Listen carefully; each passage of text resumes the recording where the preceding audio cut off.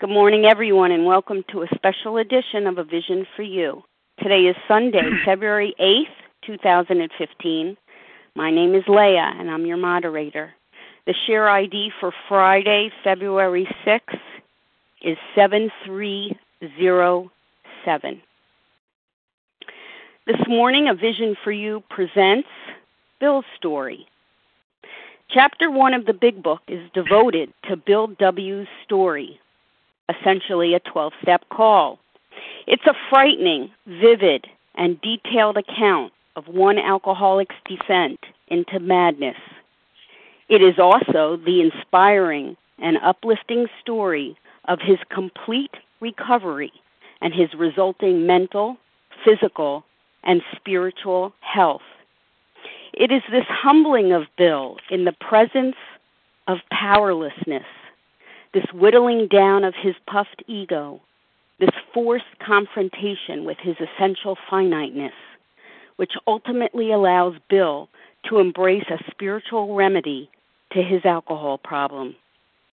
Bill W.'s story gives us inspiration and hope as we see that even someone seemingly hopelessly addicted to alcohol as Bill W. was, can recover. And if he can, so can anyone. Here to present Bill's story in further detail is Harlan. Harlan is a recovered compulsive overeater, originally from Chicago, who currently resides in sunny Scottsdale, Arizona. Harlan is a loyal servant of Overeaters Anonymous who is dedicated to teaching and living the program of recovery as outlined in the Big Book. And we welcome you, Harlan, this morning. Thank you very much, Leah. I'm very, very honored to be here, very happy to be here. This morning we're going to talk about Chapter 1 in the Big Book. We're going to talk about Bill's story. And Bill's story is a story that is extremely important because it is through his story and through identifying with the way Bill thinks and the way Bill drinks that we have that sense of identification that draws us into the book and wants us to learn more and more about this situation. Bill Wilson was a very human person. He was 43 years old with 3.5 years of sobriety when the Big Book was written. The Big Book was written in 37 and 38, was published in April of 39. Bill was born on the 26th of November in 1895 in East Dorset, Vermont.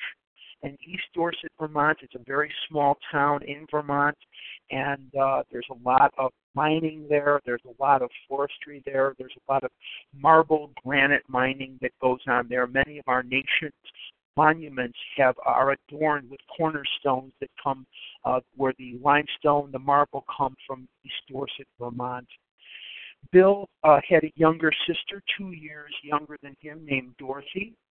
And Dorothy and Bill were the victims of a divorce. Emily and Gilman Wilson were their parents, and Gilman Wilson was an alcoholic, as was Gilman's father before him. Gilman's alcoholism forced the family into divorce in 1906, and Emily, Bill's mother, went to Boston to become one of the first female osteopathic physicians in the nation. Gilman went out to Western Canada to work in the mines that were out there, which was familiar to him from his life in Vermont. And Dorothy and Bill Wilson were raised by their maternal grandparents, Fayette and Emily Griffith. And Fayette and Emily Griffith raised Bill. And Bill was a very tall, lanky, skinny kid, and he grew up with an inferiority complex. And he really felt, as many of us do, that he had to work 3 times as hard just to be equally as good. He found an old violin in his grandfather's attic, and he became so proficient at the violin through his hard work that he actually became co-first chair of his school's orchestra. He also was a captain of the football team, and after finding a baseball glove up in Grandpa's attic, he also became the baseball team's starting shortstop. and co-captain of the baseball team as well. He read in a book as a child that only an aborigine could fashion a boomerang that would actually come back to you. And he worked tirelessly at fashioning a boomerang, and when it actually did come back, it almost took his grandfather's head off because his grandfather happened to be walking by at the time. Bill was very dedicated. He was very determined to prove to the world that he was somebody. He was very determined to take his place in the world. And he also suffered from depression. And when he was 17 years old, he was hopelessly in love with a girl named Bertha Bamford. And Bertha went to New York City for what was seemingly a very routine medical procedure.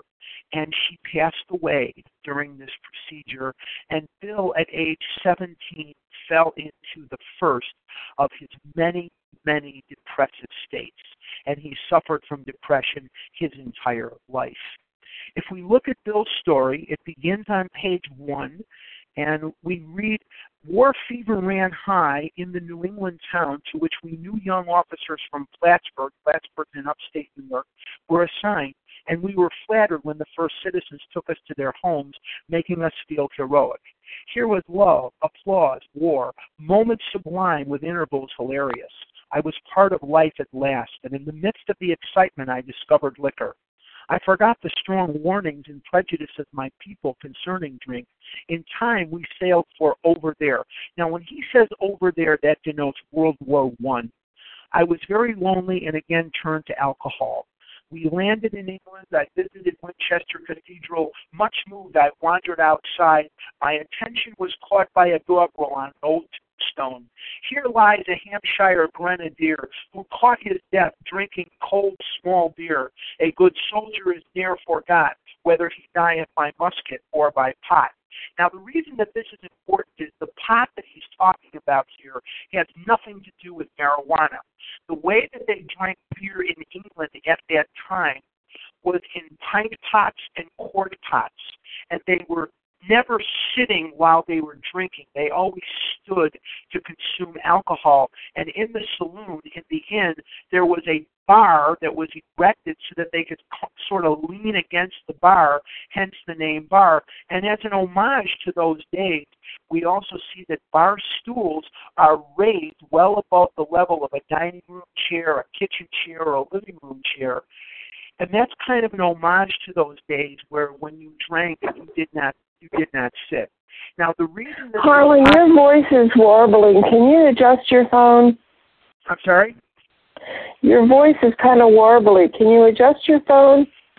Please don't interrupt the speaker. Thank you so much. Harlan, we do hear you. It just sounds a little bit perhaps distant. I don't know if there's an adjustment you can make. We hear you perfectly, but let's just see if we can improve it. All right. I'm going to switch to the actual wired headset that comes with the iPhone. Just a second. Is that better? Let's give that a try, yes. Is that better? Okay. I actually just switched headsets. Not a problem at all. Okay. Okay, if you can increase the volume a little bit or just increase your voice, that'll be even better. I don't get told to talk louder very often, Leah, but I'm in this case, I'm definitely in this case going to talk it up a little bit. So I won't there we go. Wonderful. And please don't interrupt. Thank you, everybody. Okay, no problem. Continue. Thank you. Okay. The pot becomes important because that's the way they drank beer in England at that time. And when they had this, it was pint pots and quart pots.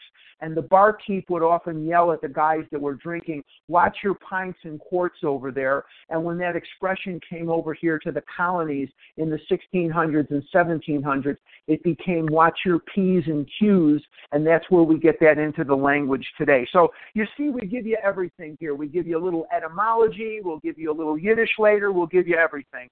But it's very important that we kind of remember that. The other thing that's kind of funny, and God likes to laugh too, is the actual person that lays in this grave, his name is Thatcher. And a little later on this morning, we're going to learn about another person named Thatcher. and we're going to see how integral that name plays into the story. Ominous warning, which I failed to heed. 22 and a veteran of foreign wars, I went home at last. I fancied myself a leader, for had not the men of my battery given me a special token of appreciation. My talent for leadership, I imagine, would place me at the head of vast enterprises, which I would manage with the utmost assurance. I took a night law course and obtained employment as investigator for a surety company. The drive for success was on. I proved to the world I was important. My work took me about Wall Street, and little by little, I became interested in the market. Many people lost money, but some became very rich. Why not I? I studied economics and business as well as law. Potential alcoholic that I was, I nearly failed my law course. At one of the finals, I was too drunk to think or write. Now, what do we see happening in the life of Bill Wilson at this time is exactly parallel to me. And so can I identify with this? Absolutely. Every dream that I dreamed was annihilated in the face of this illness.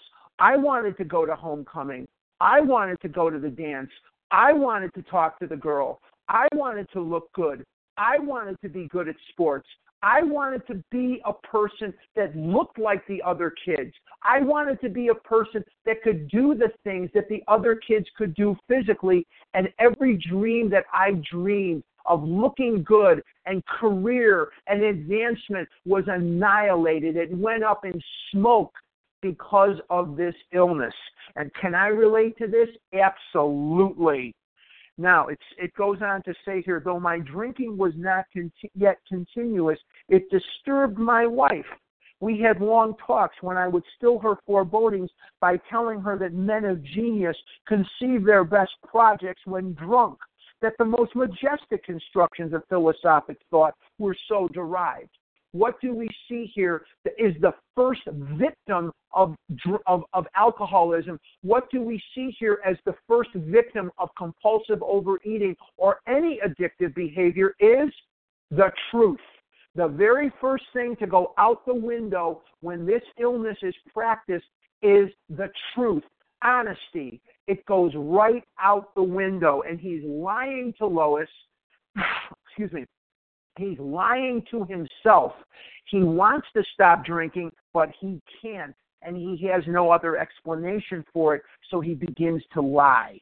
By the time I had completed the course, I knew the law was not for me. The inviting maelstrom of Wall Street had me in its grip. Business and financial leaders were my heroes.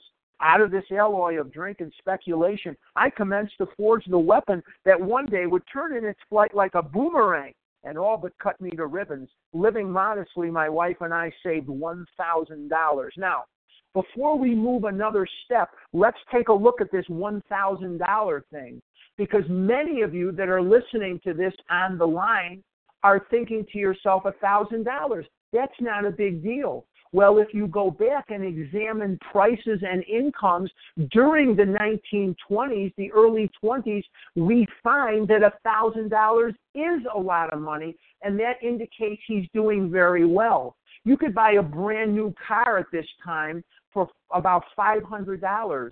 I don't know about anywhere else, but I know that in Chicago at this time, you could buy a brand new house, not a house in a schlock area, a house in a nice area, for about $1,500, $1,800.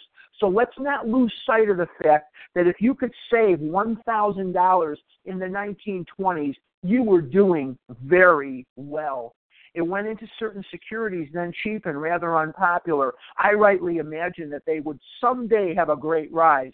I failed to persuade my broker friends to send me out looking over factories and managements, but my wife and I decided to go anyway. I had developed a theory that most people lost money in stocks through ignorance of markets. I discovered many more reasons later on. You had a situation in the 1920s, the 20s and the 50s, were the greatest boom periods of our economy in the history of our country. And you have in the 1920s a situation where literally if you took a chimpanzee and you said to the chimp, throw a dart at the board, and the chimp hit a stock, you could take that stock and invest in it on about a 10% margin, and you probably make money. But Bill Wilson, he saw that this was not going to last. And he went to the people that were on Wall Street, and he said, look, we need more information. And they poo-pooed it. They said, we really don't. We're doing just fine. Now, remember that Bill was not really a stockbroker. What he was a New York City stock speculator. And he made his living selling his opinion on where these stocks would go to investors, and they would cut him in on the profit. So he was cunning, baffling, and powerful too. So he and Lois, they get this idea that Wall Street did need this information. Let's see where he goes from there. Bottom of 2. We gave up our positions, and off we roared on a motorcycle, the sidecar stuffed with tent blankets, a change of clothes, and 3 huge volumes of a financial reference service. Our friends thought a lunacy commission should be appointed. Perhaps they were right. I had some success at speculation. Excuse me. So we had a little money, but we once worked on a farm for a month to avoid drawing on our small capital. That was the last honest manual labor on my part for many a day. We covered the whole eastern United States in a year. At the end of it, my reports to Wall Street procured me a position there and the use of a large expense account. The exercise of an option brought in more money, leaving us with a profit of several $1,000s for that year, and we've talked about that. Now, let's see where he goes from here, because he's about to go up and down very quickly. For the next few years, fortune threw money and applause my way. I had arrived. Here's the kid from East Dorset, Vermont, the tall, skinny, lanky kid with depression, never had anything in his life. He's one of the princes of Wall Street. The information he gave them made him a very, very well-respected person. He's going good. Everything is good. He had arrived. My judgment and ideas were followed by many to the tune of paper millions. Now, can you just imagine, if you're listening to this, that whatever it is you do, whether you're a housewife, whether you're a doctor, whether you're a secretary or a streetcar conductor, it doesn't matter. Could you just imagine that because of his opinion, people were investing millions, not just a few people? It says, my ideas were followed by many to the tune of paper millions. Could you just imagine what that would do for your ego or my ego? My Lord. The great boom of the late 20s was seething and swelling. Drink was taking an important and exhilarating part in my life. There was loud talk in the jazz places uptown. Everyone spent in thousands and chattered in millions. Scoffers could scoff and be damned. I made a host of fair-weather friends. People want to be close to him. They want to be around him. They're hoping that some of what he has will rub off on them. Now, my drinking assumed more serious proportions, continuing all day and almost every night. So he's getting drunk quite a bit now, because as we're going to find out in our program, that it isn't just anger or fear or jealousy or guilt or shame or remorse, but it's the buildup of any emotions that are going to make the brain tell you to drink, or in our case, tell you to eat, because food is never the problem. Now, I love doing retreats, and I love traveling the country doing them, and I love saying that line right there. Food to a compulsive overeater is never the problem. Food is the answer to the problem. And in Bill's life, alcohol is the answer to the problem. What is the problem? The problem is the untenable, unbelievable, horse-stunning pain that came about in the life of Bill Wilson when he was not drinking. And success is an emotion. Happiness is an emotion. Fear is an emotion. And when these emotions built up within Bill, his mental twist told him, drink the liquor, because the liquor became the answer to his problem that day. Liquor solved his problem of this emotional buildup of happiness, and success.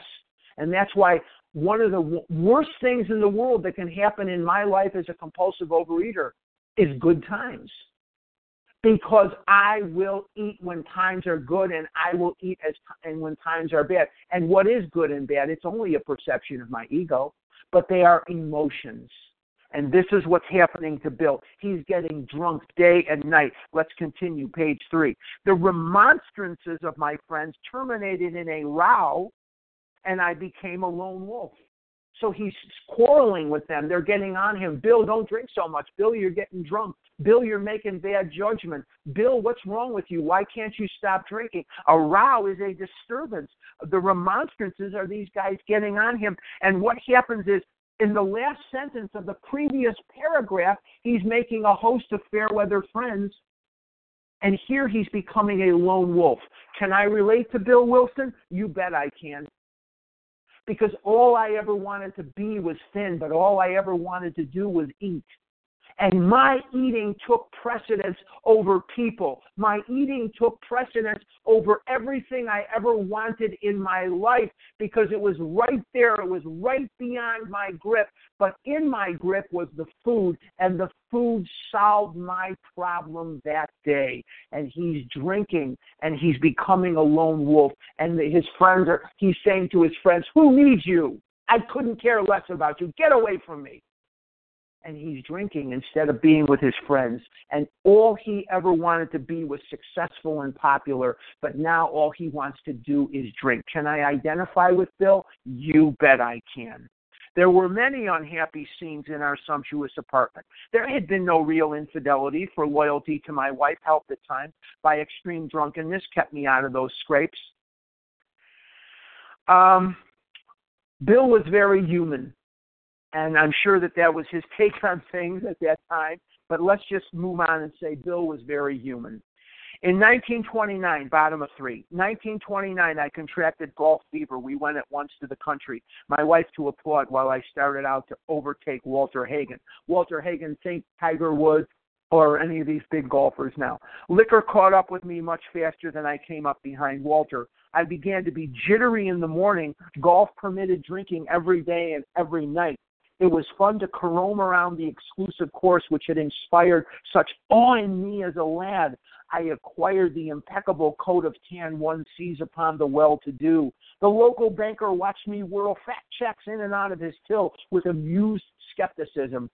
Abruptly in October 1929, hell broke loose on the New York Stock Exchange. This would be Black Tuesday, October 29, 1929. The stock market crashed. The floor fell out of the stock market, and everything went to hell.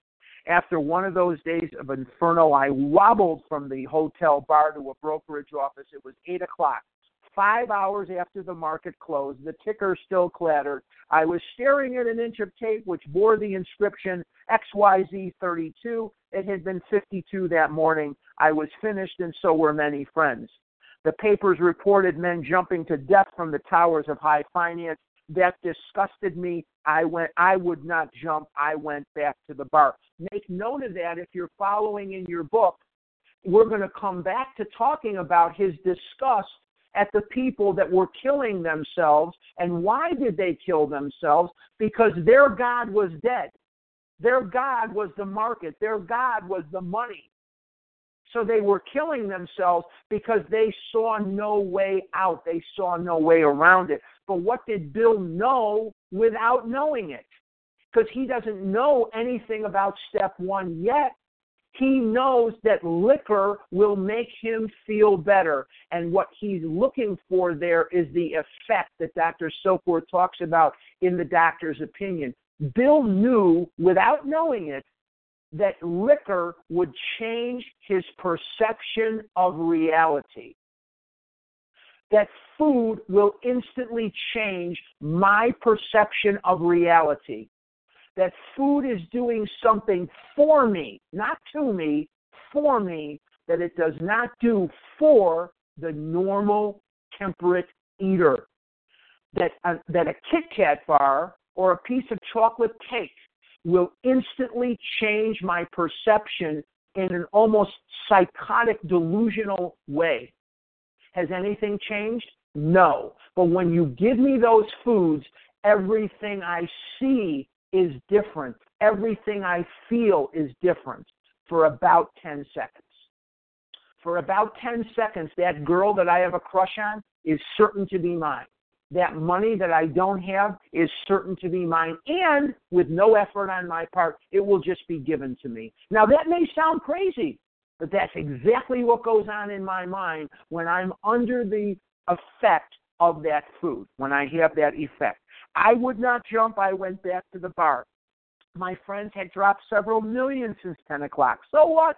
Tomorrow was another day. He's drinking now. As I drank, the old fierce determination to win came back.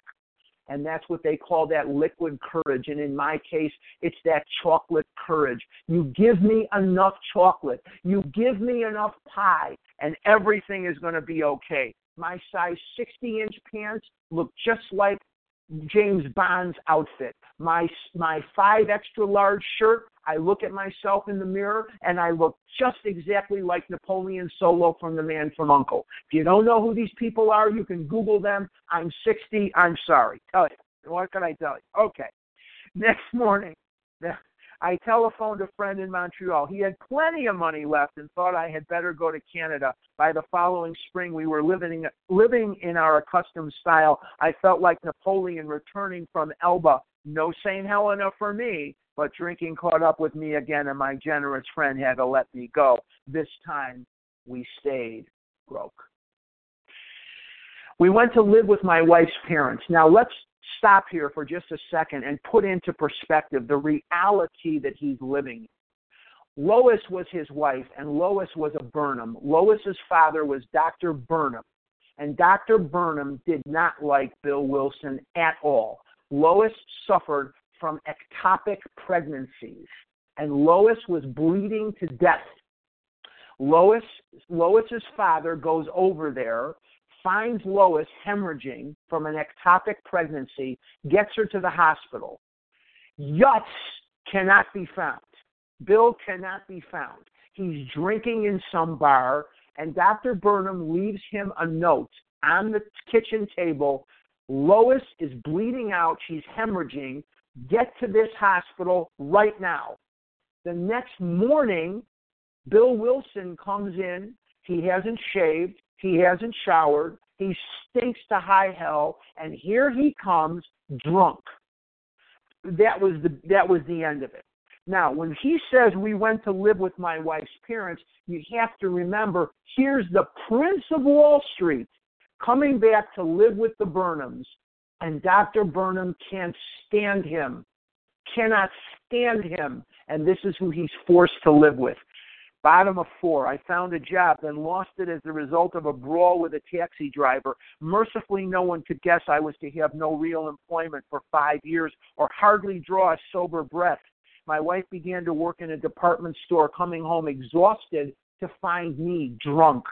I became an unwelcome hanger-on at brokerage places. Lois is on her feet at Lohman's department store. She also went to work at another department store. But she's making $19 a week plus commission. She's making about $26, $27 a week. She's on her feet in high heels, all put together, 10, 15 hours a day. She leaves in the morning to go to work. She asks Bill, please, clean yourself up, you stink. Take the breakfast dishes off the table and put them in the sink. She comes home after the hard day's work that she just put in. He's on the couch, still stinks.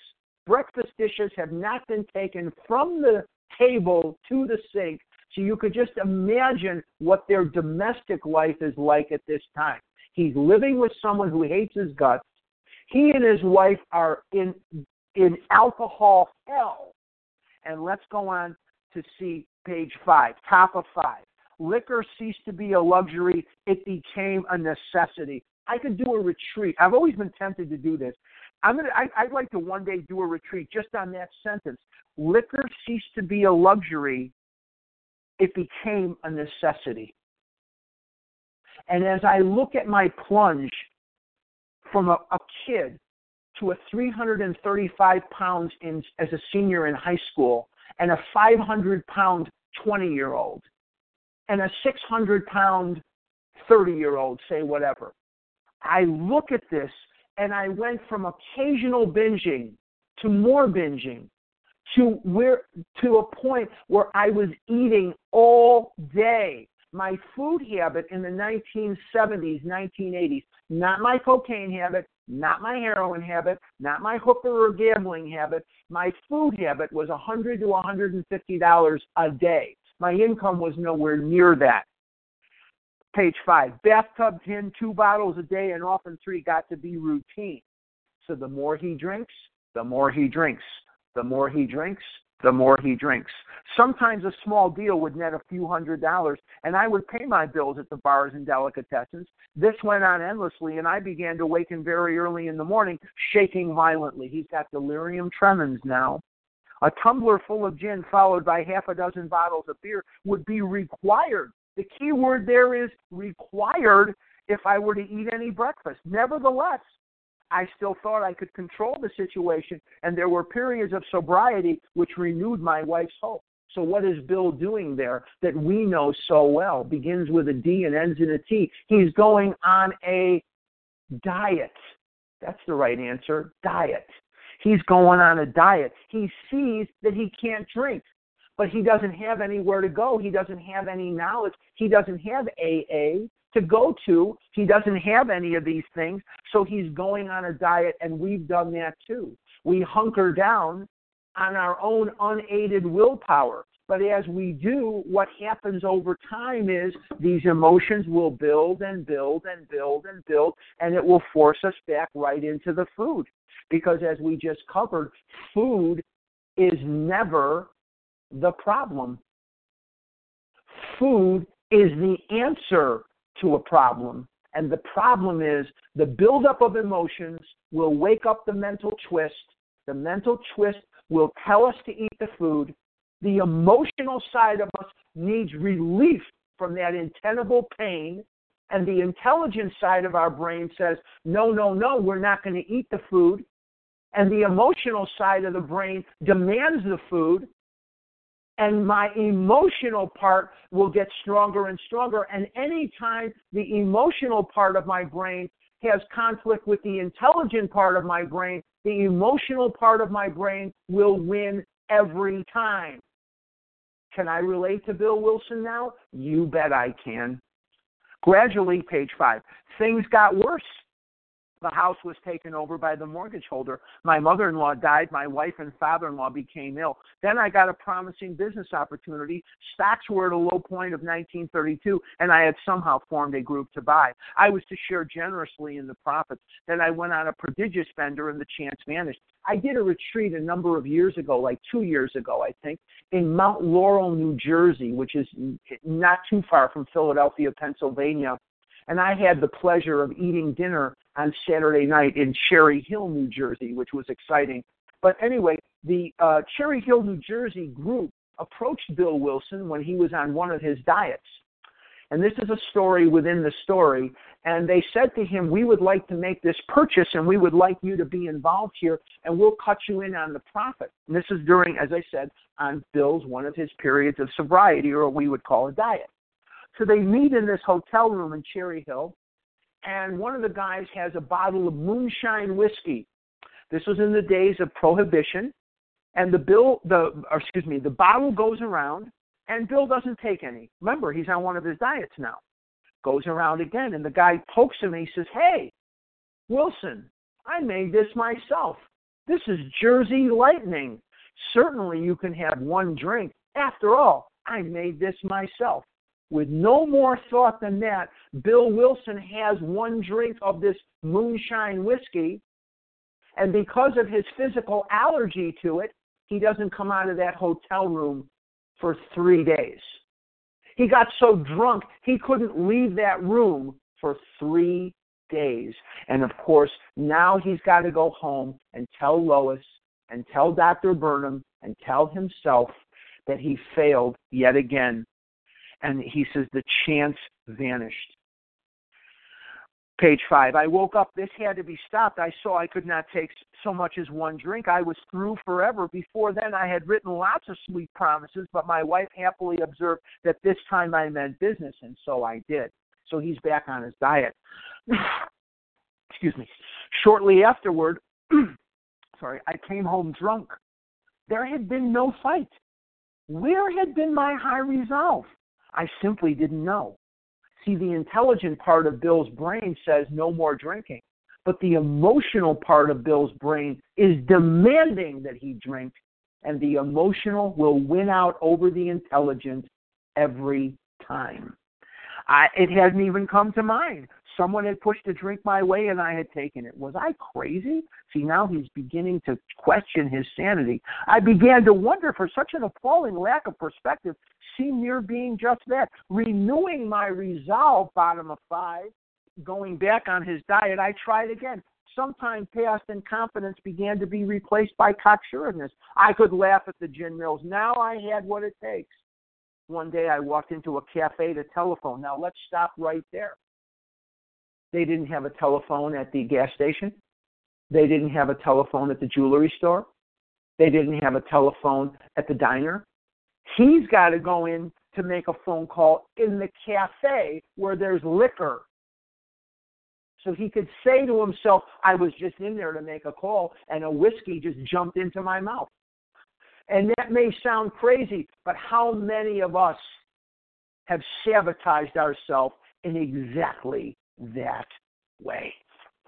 We engineered our group of friends to meet at a certain restaurant, knowing that we wanted something on the menu at that restaurant. It may not have been the nicest ambiance. It may not have been the best location, but we knew that we wanted to try to manipulate them to going to that restaurant because the portions are bigger, or there was something on the menu that you just had to have, and once you knew you were in that restaurant, you were going to order the one thing that you wanted. One day I walked into a cafe to telephone. In no time I was beating on the bar, asking myself how it happened. As the whiskey rose to my head, I told myself I would manage better next time. But I might as well get good and drunk then, and I did. What forced Bill to take the first drink? The mental twist. What forced Bill to take the 20th drink? The physical allergy. If he can't drink because of the allergy, and he can't keep from drinking because of the twist of the mind, then he is powerless over alcohol, and his life is unmanageable. Can I relate to Bill Wilson now? You bet I can. The remorse, horror, and hopelessness of the next morning are unforgettable. The courage to do battle was not there. My brain raced uncontrollably, and there was a terrible sense of impending calamity. I hardly dare cross the street lest I collapse and be run down by an early morning truck, for it was scarcely daylight. An all-night place supplied me with a dozen glasses of ale. My writhing nerves were stilled at last. A morning paper told me the market had gone to hell again. Well, so had I. The market would recover, but I wouldn't. That was a hard thought. Should I kill myself? No, not now. Then a mental fog settled down. Gin would fix that, so 2 bottles in oblivion. Now, on page 4, he's looking down his nose at the people that are killing themselves, and now on page 6, he's considering it because he doesn't see any way out. And for every person that is a compulsive overeater on this phone, you are a miracle. Because many of us, including me for sure, I can only speak for me, I wanted to die. I didn't know how to live in this world, and I didn't want to anymore. Because if you remember on page 2, it says here that at one of the finals I was too drunk to think or write. That was my whole life. My drinking was not yet continuous. It disturbed my life. It disturbed me too. My eating disturbed me. I wanted to just be a person among people, and I didn't know how to be that. I could not beat the game. I couldn't do it, and I wanted to die. I wanted to die passionately. So now he's drinking for the worst reason of them all, oblivion. And I was eating for oblivion. I didn't know it, at the time. but I ate constantly because I couldn't bear to feel the feelings, the physical pain of being that morbidly obese. The mental anguish of being that morbidly obese was too much for me to handle, and I ate because of the pain of eating, and that is complete insanity. I have eaten railroad cars full of Doritos and ships full of candy bars to blot out the pain of eating railroad cars full of Doritos and ships full of chocolate bars because I couldn't bear the pain. So the more I ate, the fatter I got. The fatter I got, the more I ate. Can I relate to Bill Wilson? You bet I can. The mind and body are marvelous mechanisms, for mine endured this agony 2 more years. How I lived with the loneliness I felt, and how I lived with the physical pain. My legs were so swollen at the bottom. My ankles had such profuse edema, that extreme swelling. I had no hair on my legs. I couldn't wear socks because they would dig into the swelling. I couldn't bear the thought of the skin rubbing together anymore, and I had that contact dermatitis. I smelled like a zoo. I wasn't wearing underwear. I had layers of towels shoved between layers of flab to keep the skin from rubbing together, and I couldn't stand the pain anymore.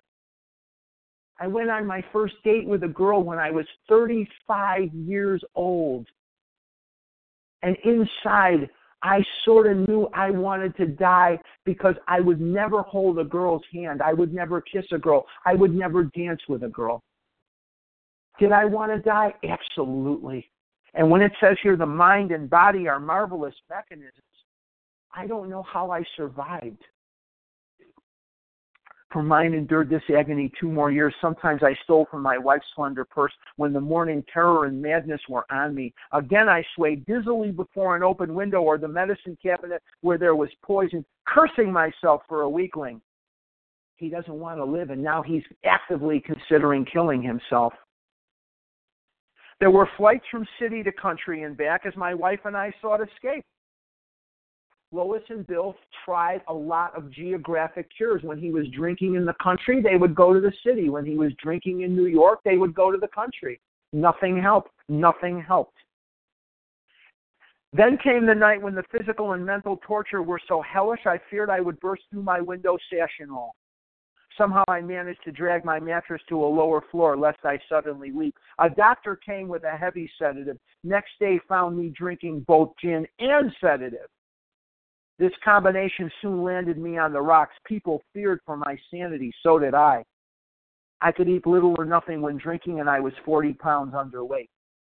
Is his being 40 pounds underweight, or some of the situations that many of us have incurred, are they any more or less dangerous? They're equal. They're equal. He's dying. He's dying of malnutrition.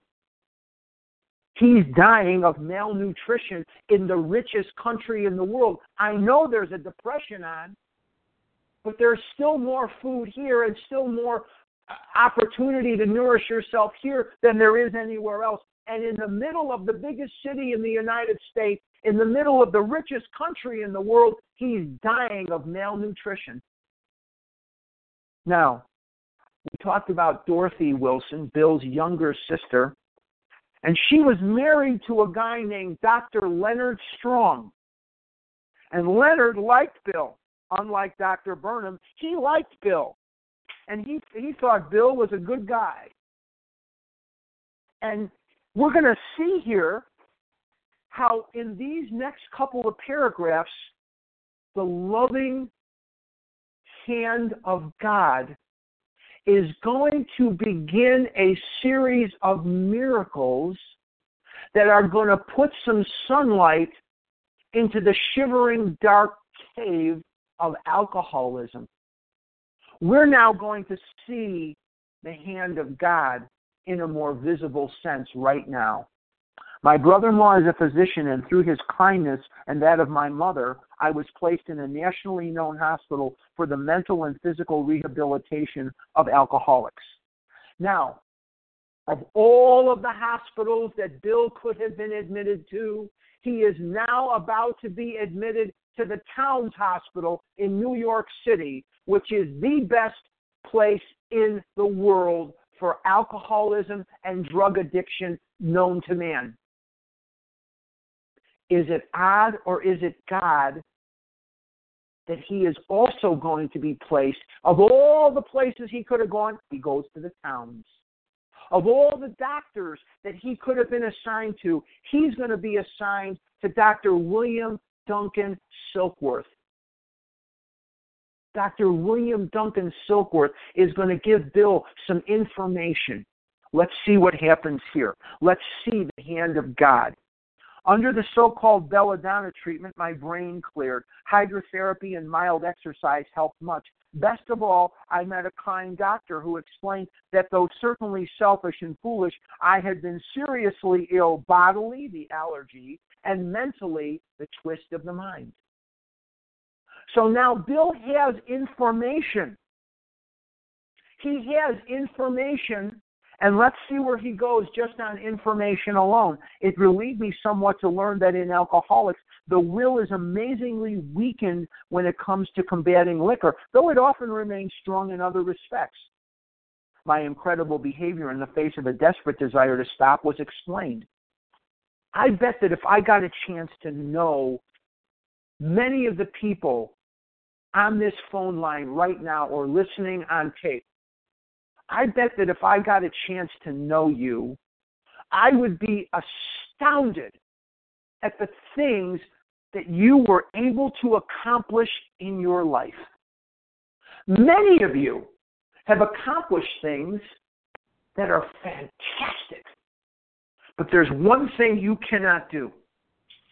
There's one thing that you will never be able to do. And there's one thing that none of us will ever be able to do. And I say that redundantly because I want to drive the point home.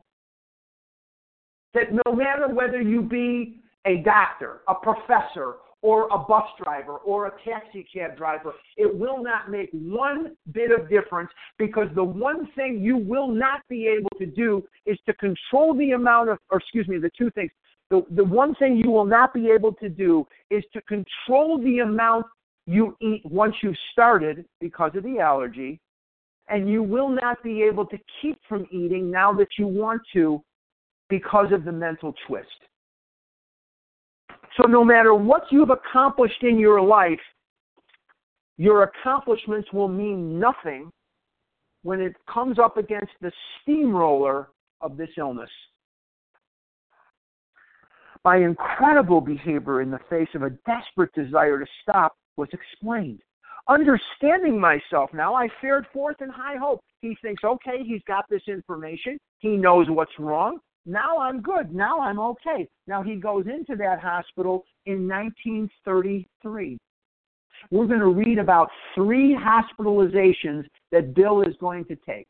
3 times he's going to be hospitalized for his alcoholism. But something very, very miraculous is going to happen between 2 and 3.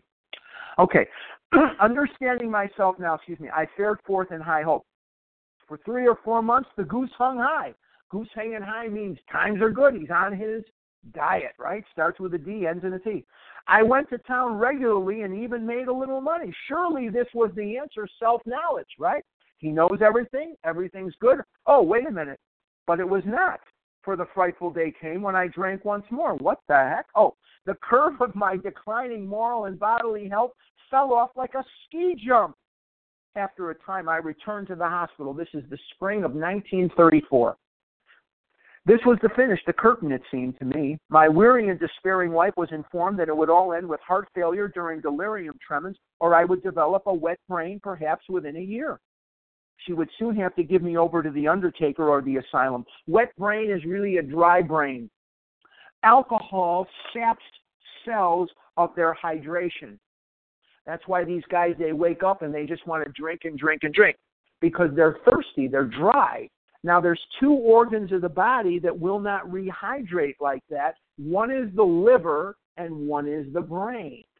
So what happens over time is if you suck enough of the hydration out of the brain, they become human vegetables.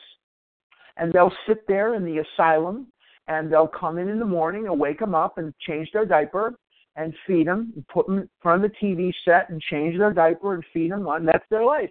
People come to see them. They don't know the people. They don't know anything. They're just literally human vegetables. And this is what this is what Dr. Silkworth is telling Lois. And Bill's overhearing this because he's coming out of the stupor. And he doesn't know what to make of this. He just wants to die.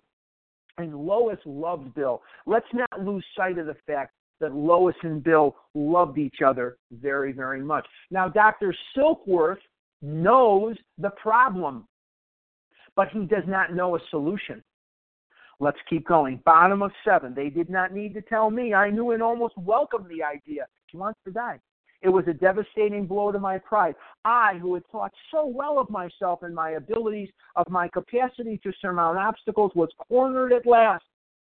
Now I was to plunge into the dark, joining the endless procession of sots who had gone on before. I thought of my poor wife. There had been much happiness after all. What would I not give to make amends? But that was over now. No words can tell of the loneliness and despair I found in that bitter morass of self-pity. Quicksand stretched around me in all directions. I had met my match. I had been overwhelmed. Alcohol was my master. He's done. He's defeated. He's been told what's wrong, and he still can't stop drinking. He doesn't see that there's any solution. Trembling, I stepped from the hospital, a broken man. Fear sobered me for a bit. He was scared sober for a while. Then came the insidious insanity of that first drink. And on Armistice Day, 1934, that would be November 11th, 1934, I was off again. Everyone became resigned to the certainty that I would have to be shut up somewhere or would stumble along to a miserable end. How dark it is before the dawn. In reality, that was the beginning of my last debauch. I was soon to be catapulted in what I like to call the fourth dimension of existence. Here's some beautiful promises. You don't have to wait for page 83. I was to know happiness, peace, and usefulness in a way of life that is incredibly more wonderful as time passes. Beautiful promises right there. Near the end of that bleak November, I sat drinking in my kitchen. With a certain satisfaction, I reflected there was enough gin concealed about the house to carry me through that night and the next day. My wife was at work. I wondered whether I dared hide a full bottle of gin near the head of our bed. I would need it before daylight. Now, we're going to depart from the actual book here for just a second, so stay with me, because we need to know a little bit about what's going on and how all this is going to play out in our world today. And we're going to go back to Rhode Island. And in Rhode Island, there is a very, very successful family, and they own a company called Burlington Mills. And if you've ever walked on carpeting in your life, you've probably walked on Burlington carpeting. And they're also major stockholders, because carpeting isn't usually made with natural fibers. They are major stockholders in a company that is still traded today on the New York Stock Exchange called Allied Chemical. And these are very wealthy people. And their wayward son, Roland Hazard, is an alcoholic. And the Hazards had a summer home. They lived in Rhode Island, but they had a summer home in a place called Manchester, Vermont. Manchester, Vermont is a very wealthy area right outside East Dorset, Vermont, where Bill Wilson was born and raised. And the Hazards were very wealthy, but their son was a drunk. And Roland even went so far as to having himself sequestered on a Caribbean island. And the person that brought him his supplies was instructed not to bring him any alcoholic beverages whatsoever. And Roland was able to stay sober while on the island. Of course, he gets off the island and he's drunk within the 2 shakes of a lamb's tail. Roland wanted to give his mother the gift of seeing him sober one more time. And Roland, in the early 1930s, psychiatry, the art of psychiatry, was really in its infancy. And Roland sought out the services of the most preeminent psychiatrist at that time, a man by the name of Sigmund Freud. And Sigmund Freud wasn't taking on any new patients. Now remember, money was no object. And he sought out Sigmund Freud's number two man, his number one protege or the number two psychiatrist in the world, a guy by the name of Dr. Adler. And Adler wasn't taking on any new patients either. The number three psychiatrist in the world lived in Switzerland. And in Switzerland lived Dr. Carl Jung. And Carl Jung psychoanalyzed Roland for 1 year. Between 1933 and 1934, Roland was in Switzerland with Dr. Jung. And at the end of his stay in Dr. Jung's care, he stayed sober. And Dr. Jung tells him it is now okay for you to return home to the States. Roland goes to the shipyard, and what do they have at the shipyard? A bar. And Roland gets drunk very, very quickly, and very, very, very drunk. And they bring him back to Dr. Jung, and Jung says to him, I have misdiagnosed you. You are not all the things we talked about. You are an alcoholic, and you're going to die. And Roland begs Dr. Jung, please, doctor, please. There must be something. There has to be something. Now, is it odd or is it God that Roland got to Jung? Because Freud and Adler believed that all solutions lie within the mind.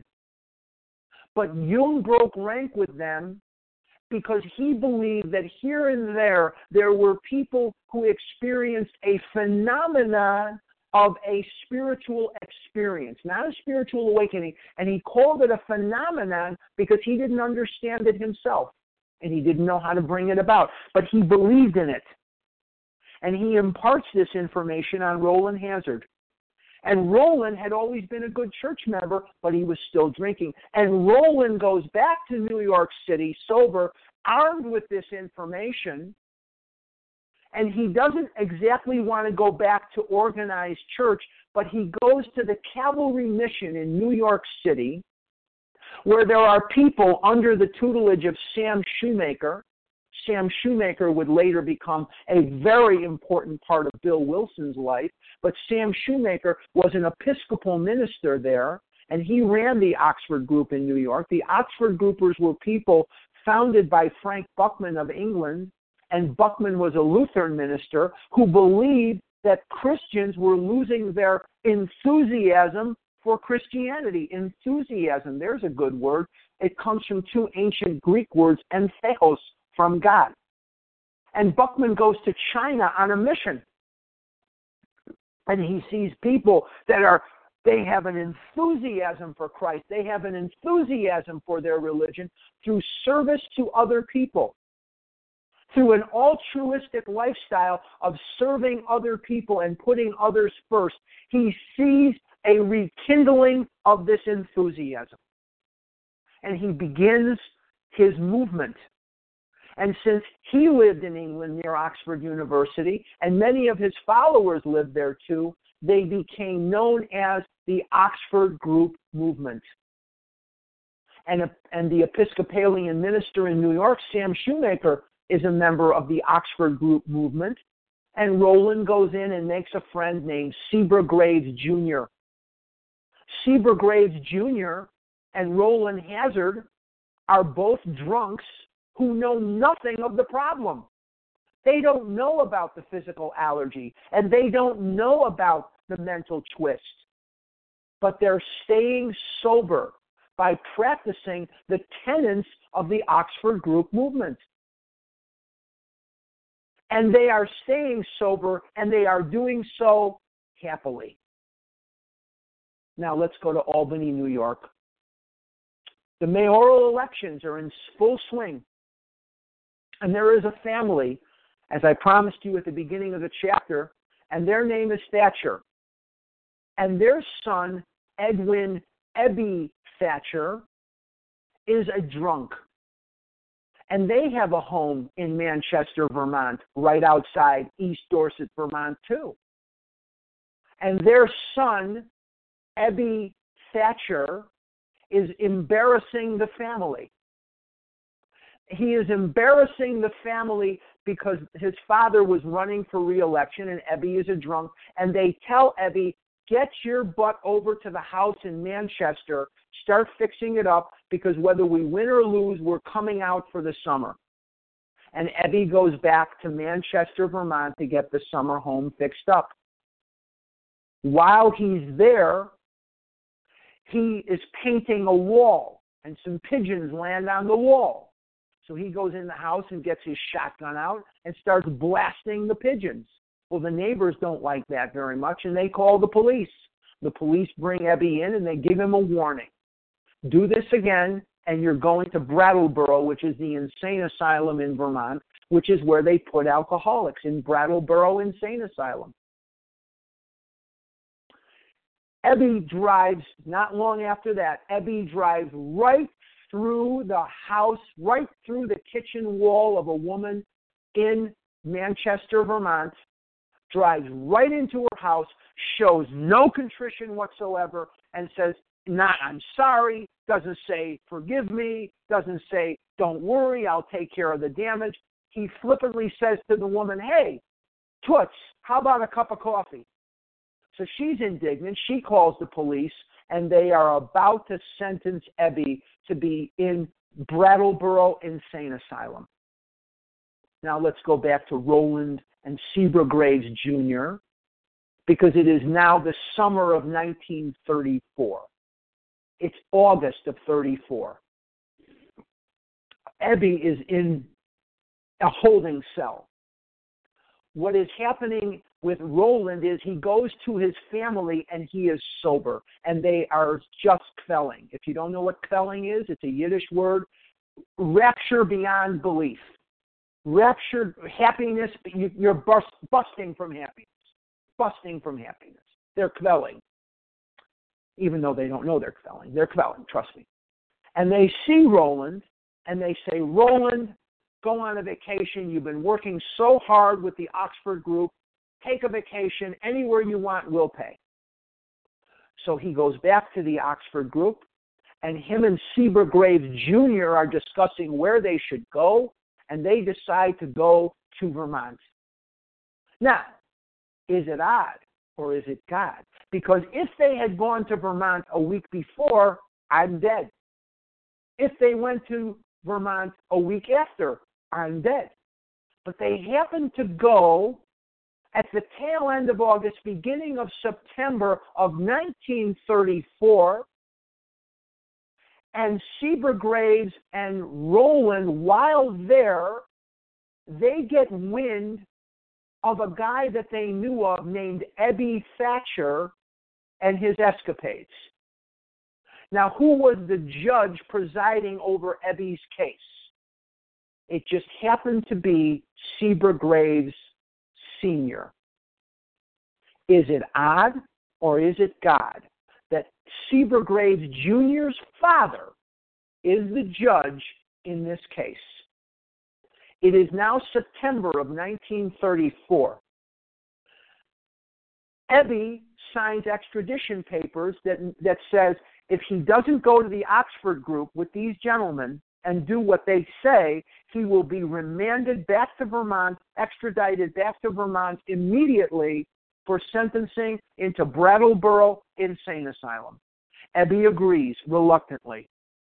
He goes with them to the Oxford group meetings in September of 34, and September comes and goes, he's sober. October comes and goes, he's sober. He has 2 months of sobriety in November of 1934. September to October and October to November is 2 months of sobriety. Ebby is now told by the Oxford groupers to go give testimony. He says, what's testimony?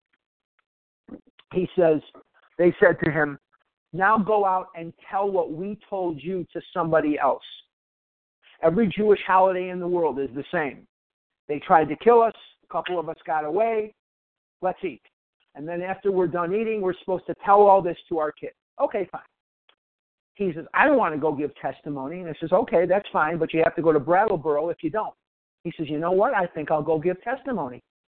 So Ebby Thatcher is thinking, like Winnie the Pooh, think. Who can I go give testimony to here in New York City where I won't embarrass the daylights out of myself? And he remembers his old drinking buddy, Bill Wilson.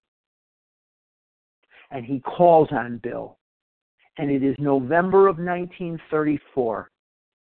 Ebby has just enjoyed 2 months of sobriety for the first time in his adult life. He is coming to call on a drunk Bill Wilson. Let's go to the bottom of page 8, and let's see where we go from there. Very bottom of 8. My musing was interrupted by the telephone. The cheery voice of an old school friend asked if he might come over. He was sober. That's in italics. It was years since I could remember his coming to New York in that condition. I was amazed. Rumor had it that he had been committed for alcoholic insanity. I wondered how he had escaped. Of course he would have dinner, and then I could drink openly with him. Unmindful of his welfare, I thought only of recapturing the spirit of other days. There was that time we had chartered an airplane to complete a jag. His coming was an oasis in this dreary desert of futility. The very thing an oasis, drinkers are like that. Eaters are too. We all love our binge buddies, don't we?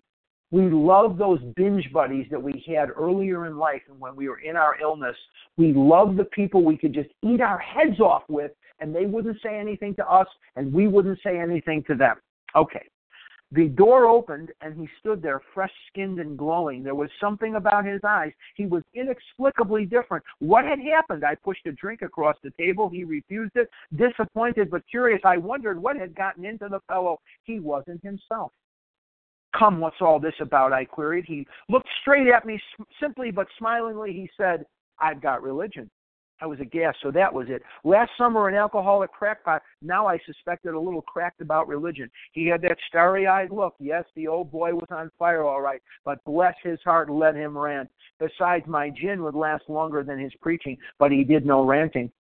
In a matter-of-fact way, he told how 2 men had appeared in court persuading the judge to suspend his commitment.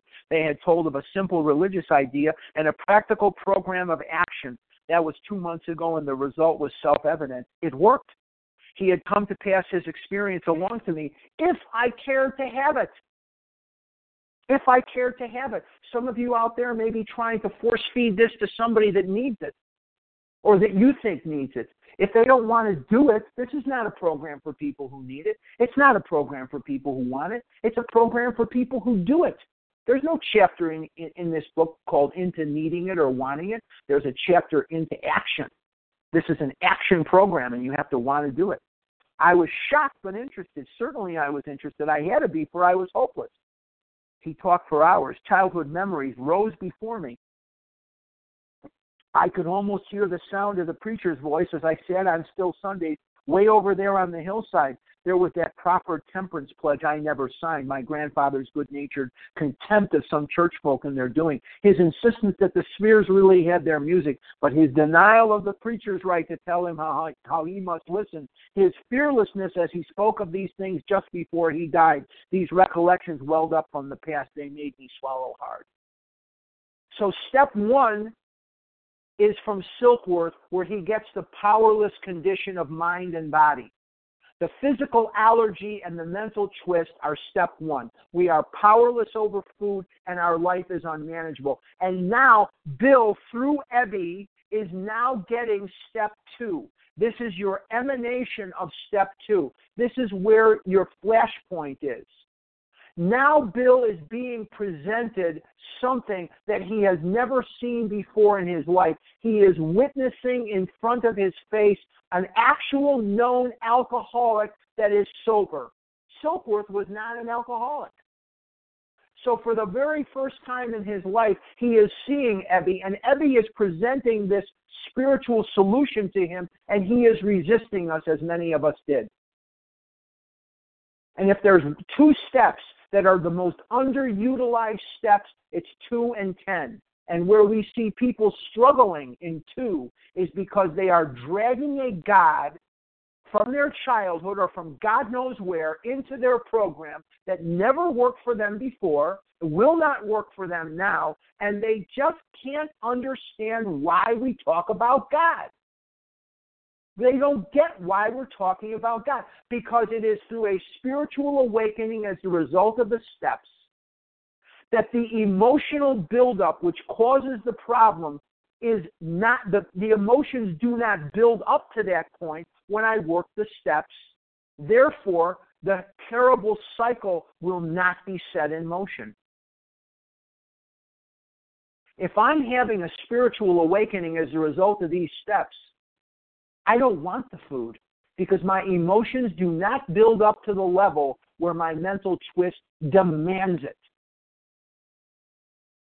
I can have 2 things happen when I want food. I can eat the food and get the effect, or I can work the steps and get the effect. I'm going to trade a moment of pleasure for a lifetime of happiness. I have not compulsively overeaten in 16 years because I don't want to. God makes that possible. And if you have a God in your head that does not make that possible, fire that God for heaven's sakes and get a new God. Let's keep reading because we're pressed for time and I don't want Leah to get mad at me. He talked for hours, childhood memory. Wait, I think I did that already. Okay, sorry. But his denial of the preacher's right to tell him how he must listen, his fearlessness as he spoke of these things just before he died, these recollections welled up from the past, they made me swallow hard. That wartime day in old Winchester Cathedral came back again.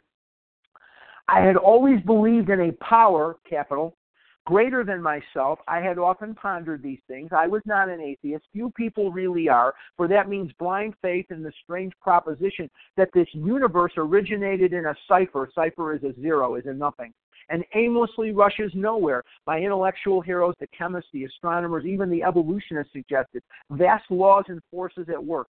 Despite contrary indications, I had little doubt that a mighty purpose and rhythm underlay all. How could there be so much precise and immutable law and no intelligence? I simply had to believe in a spirit of the universe, capital, who knew neither time nor limitation, but that was as far as I had gone. With ministers in the world's religions, I parted right there. When they talked of a God, personal to me, who was love, superhuman strength, and direction, I became irritated and my mind snapped shut against such a theory. To Christ I conceded the certainty of a great man, not too closely followed by those who claimed him, his moral teaching most excellent. For myself I had adopted those parts which seemed convenient and not too difficult. The rest I disregarded. Can I relate to him here? Absolutely. I took what I wanted from my religion and I left the rest. I didn't want any part of it. Now this next paragraph is timeless. Timeless.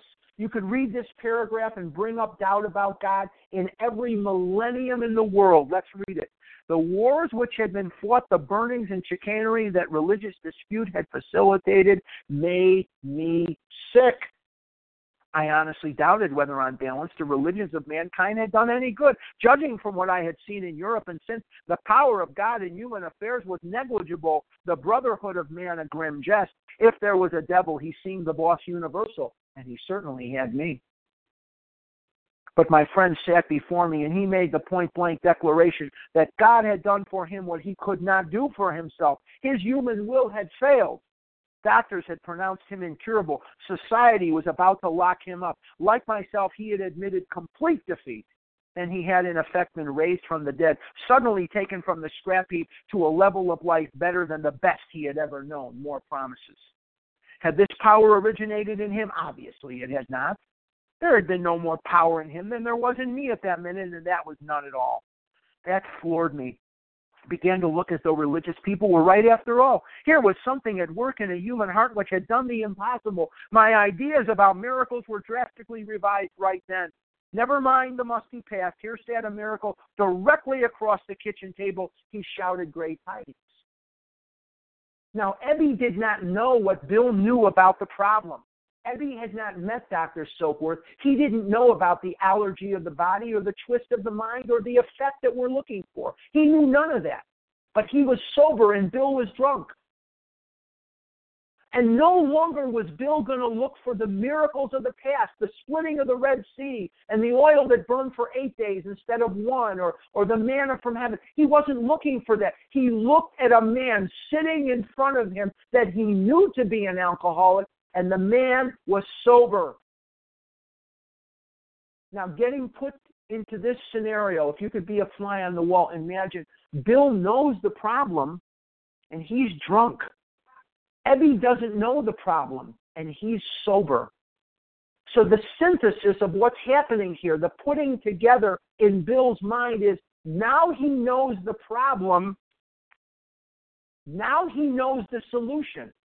Is Bill Wilson the first person in the world that's ever going to get this information? We don't know that. But here's what we can bet our lives on. He's going to be the first person in the history of planet Earth to take this information, put it together, and move it forward so that we could be alive today. Very bottom of 11. I saw that my friend was much more than inwardly reorganized. He was on a different footing. His roots grasped the new soil. Despite the living example of my friend, there remained in me the vestiges of my old prejudice. Bill's not ready to let go yet. The word God still allows a certain antipathy, that's hesitation, shyness. When the thought was expressed that there might be a God personal to me, this feeling was intensified.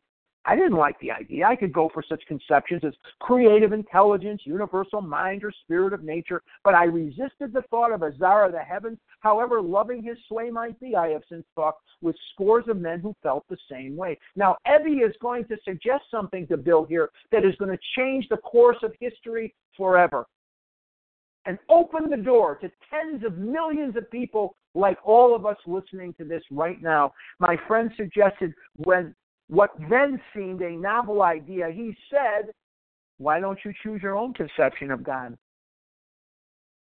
Now, come to think of it, I've never argued with my conception of anything. Now I can have a God that's of my understanding. I don't have to have the God that I was presented in as a child that was going to kick my butt if I ate unkosher food, or was going to kick my butt if I rode my bike on Saturday. I don't have to have that God. I can have a God of my understanding. Now, there are going to be theologians today, and there's going to be clergymen today, and authors and poets, and there's going to be musicians, and people are going to consider today what is God and what God is not. I don't have to enter into that. There are two things I need to know about God. There is one, and it's not me. That statement hit me hard. It melted the icy intellectual mountain in whose shadow I had lived and shivered many years. I stood in the sunlight at last. It was only a matter of being willing to believe in a power greater than myself. Nothing more was required of me to make my beginning. I only have to be willing to believe. I don't even have to believe. And beginning calls us to step 3. So we've seen step 1, step 2. Now we're seeing a reference to step 3. Because we're going to learn in chapter 5 that step 3 is a decision and a beginning. I saw the growth could start from that point. Upon a foundation of complete willingness, I might build what I saw in my friend. Would I have it? Of course I would. Thus was I convinced that God is concerned with us humans when we want Him enough. How do I demonstrate that I want Him enough?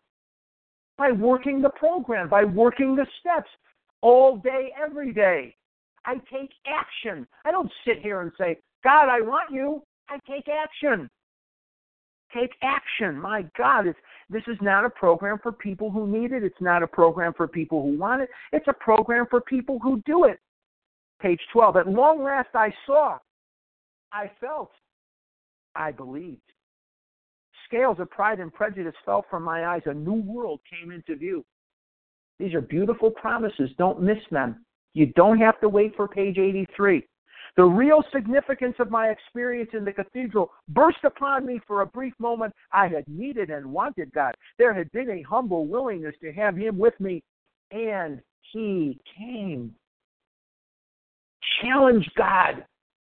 Challenge Him and see if you find Him wanting. You can't do it. He's too powerful. He's too loving. You cannot challenge Him and say he didn't come. Maybe you won't get the answer you want. There's a lot of houses here in Scottsdale I want to live in, but I can't. There's a lot of girls I'd like to kiss. I can't. There's a lot of money and cars I'd like to have. I don't have them. But God has provided for me a life. And it's my life, and I wouldn't trade it. But I'd like to have a wife. No, I'm just kidding. But soon the sense of his presence had been blotted out by worldly clamors. Now, that worldly clamor is very important because no matter how spiritual we are right now as we listen to this, we will never rise above the level of a human being. And as human beings, we're going to see things we want and we can't have them, or we're going to want things or whatever it is. Worldly clamors are going to happen. I have to work my program. Mostly those within myself, top of 13. And so it had been ever since, how blind I had been. Now, it is now the 11th of December, 1934. Bill has been going to the Oxford group meetings with Evie for several weeks, but he's still drinking. He is about to go into the hospital for the third and final time.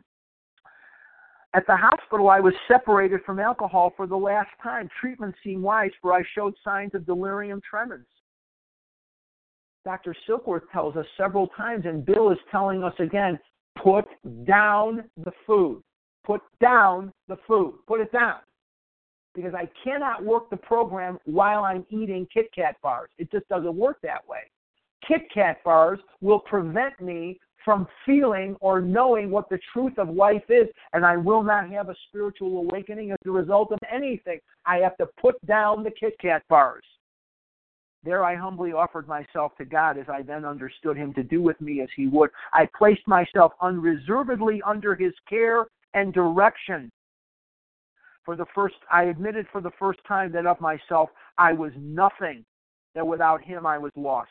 Steps 1, 2, and 3. I ruthlessly faced my sins and became willing to have my newfound friend, capital God, take them away root and branch. That's steps 6 and 7. I have not had a drink since.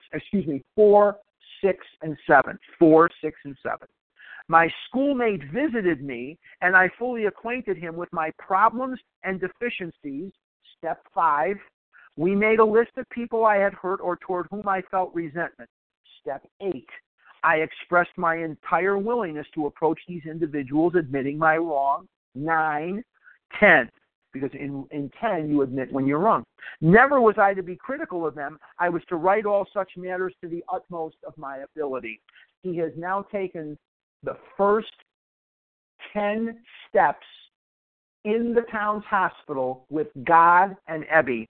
I was to test my thinking by the new God consciousness within. Common sense would thus become uncommon sense.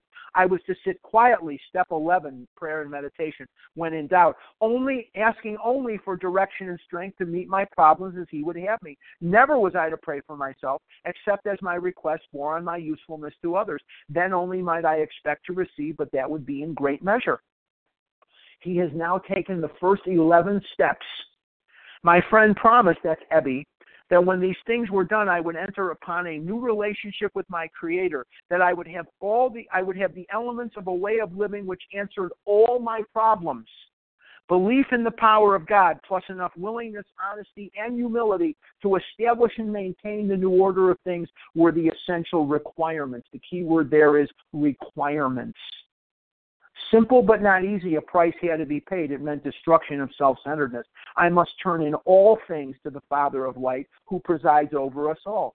These were revolutionary and drastic proposals, but the moment I fully accepted them, the effect was electric. There was a sense of victory followed by such a peace and serenity as I had never known. There was utter confidence. I felt lifted up as though the great clean wind of a mountaintop blew through and through. God comes to most men gradually, but his impact on me was sudden and profound. Bill always said the white light came in and he had a spiritual experience, not an awakening. An awakening is slow to develop, which is what I have. An experience is bang, God came right there. For a moment I was alarmed and called my friend the doctor, this is Silkworth, to ask if I were still sane. He listened in wonder as I talked. Finally, he shook his head, saying, "Something has happened to you. I don't understand, but you had better hang on to it. Anything is better than the way you were." The good doctor now sees many men who've had such experiences. He knows they are real. Now, Bill is a selfish drunk.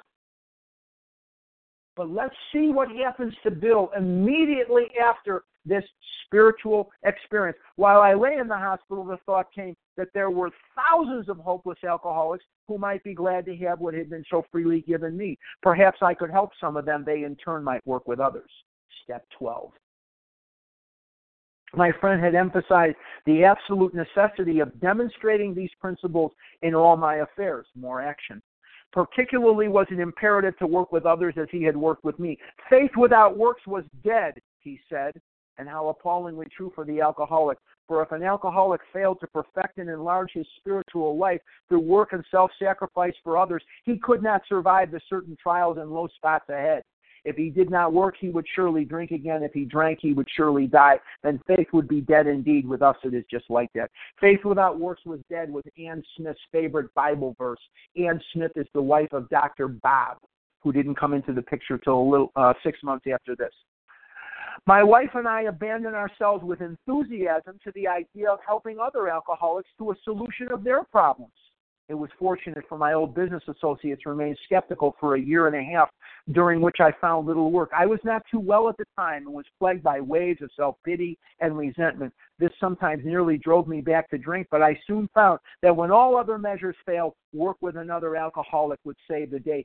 Tattoo that in your brain. But I soon found that when all other measures failed, work with another alcoholic would save the day. I must get out of poor Harlan on an everyday basis and work with other people. Have to. If I don't smell the body odor of a compulsive overeater at 400, 500, 600 pounds who's still eating every once in a while, I will forget where I came from and I'll go right back. Many times I have gone to my old hospital in despair. On talking to a man there, I would be amazingly lifted up and set on my feet. It is a design for living that works in rough going. I always feel better after working with someone else. Now, we remember when Bill lost his friends? Let's see what happens now. We commence to make many fast friends, and a fellowship has grown up among us, which is a wonderful thing to feel apart.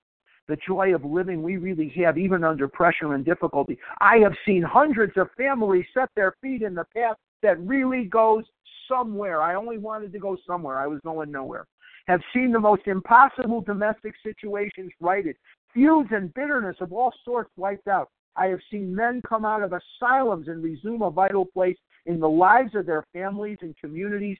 Business and professional men have regained their standing. There is scarcely any form of trouble and misery which has not been overcome among us. In one western city, Akron, Ohio, and its environs, there are 1,000 of us in our families. We meet frequently so that newcomers may find the fellowship they seek. At these informal gatherings, one may often see from 50 to 200 persons. We are growing in numbers and power. An alcoholic in his cups is an unlovely creature. Our struggles with them are variously strenuous, comic, and tragic. One poor chap committed suicide in my home. He could not or would not see our way of life. There is, however, a vast amount of fun about it all. Now, I travel this country doing a lot of retreats for Overeaters Anonymous, and normally when I do them, I don't know any of you. I'll go into a place, God knows where I don't know, and there'll be 50 people, there'll be 60 people, there'll be 30, whatever it is, 80, 90, and I can stand outside the dining hall. I can stand outside the meetings right before I go in to start, and you hear the laughter. And it's beautiful. It's like a symphony. And all about you, you see this beautiful love. You just see this beautiful love. Okay. I suppose some would be shocked at our seemingly worldliness and levity, but just underneath there's deadly earnestness. Faith has to work 24 hours a day in and through us, or we perish. Now, how does faith work in and through us? Through work. Through taking action. Most of us feel we need look no further for utopia. We have it with us right here and now. Each day, my friend's simple talk in our kitchen multiplies itself in a widening circle of peace on earth and goodwill to men. And Bill Wilson, co-founder of AA, died January 24th, 1971. I hope that through my efforts here this morning, you can see step 1 and step 2. And you can see in Bill Wilson yourself. I hope that you will be able to identify with Bill and thusly do what he did. And that's enough out of me, Leah. I'm done. Harlan, thank you so much for all your efforts this morning. Thank you for your thorough, revealing, inspiring, and very entertaining presentation of Bill's story. We thank you very much. And Harlan's contact information will be offered at the conclusion of this recording, so stay tuned for that. Now, Harlan, if you're up for it, we're going to open the floor for questions. Right. Would you like to take a drink of water? Yes, I would. Okay, let's get the first person on the line. Okay, we'll open the floor now for questions. And if you could press star 1 to unmute, identify yourself, and we're just asking for questions only, please. Harlan, star 1 to unmute. Hi, it's Naomi. Can I say something, please? Questions, please, yes. Okay. Harlan, my question to you is, thank you, and I'm sorry, but you made an profound difference on my life at that conference in New Jersey, and I'm not dead, and I'm still alive, and I love you. Goodbye. Love you too, Naomi. Thank you. Thank you, Naomi. And the next question, please. Star 1 to unmute.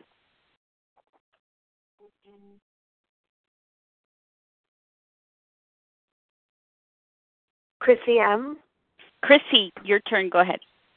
Yeah, thank you so much, Harlan.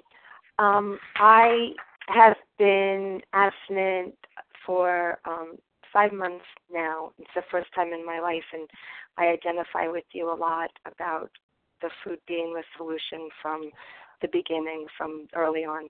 My question is the emotions that you spoke of today, and there was so much you spoke of, but that specifically, just practically speaking, when I do get overwhelmed with the emotion and I want to run from it, and I have other tricks that I use besides the food now that I don't have that by the grace of God.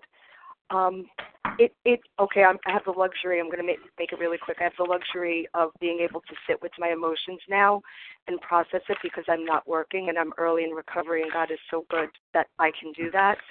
And I'm projecting, how does one, as busy as yourself, function in life when we really need to work this program immediately and deal with what we're feeling? Thank you. That's it.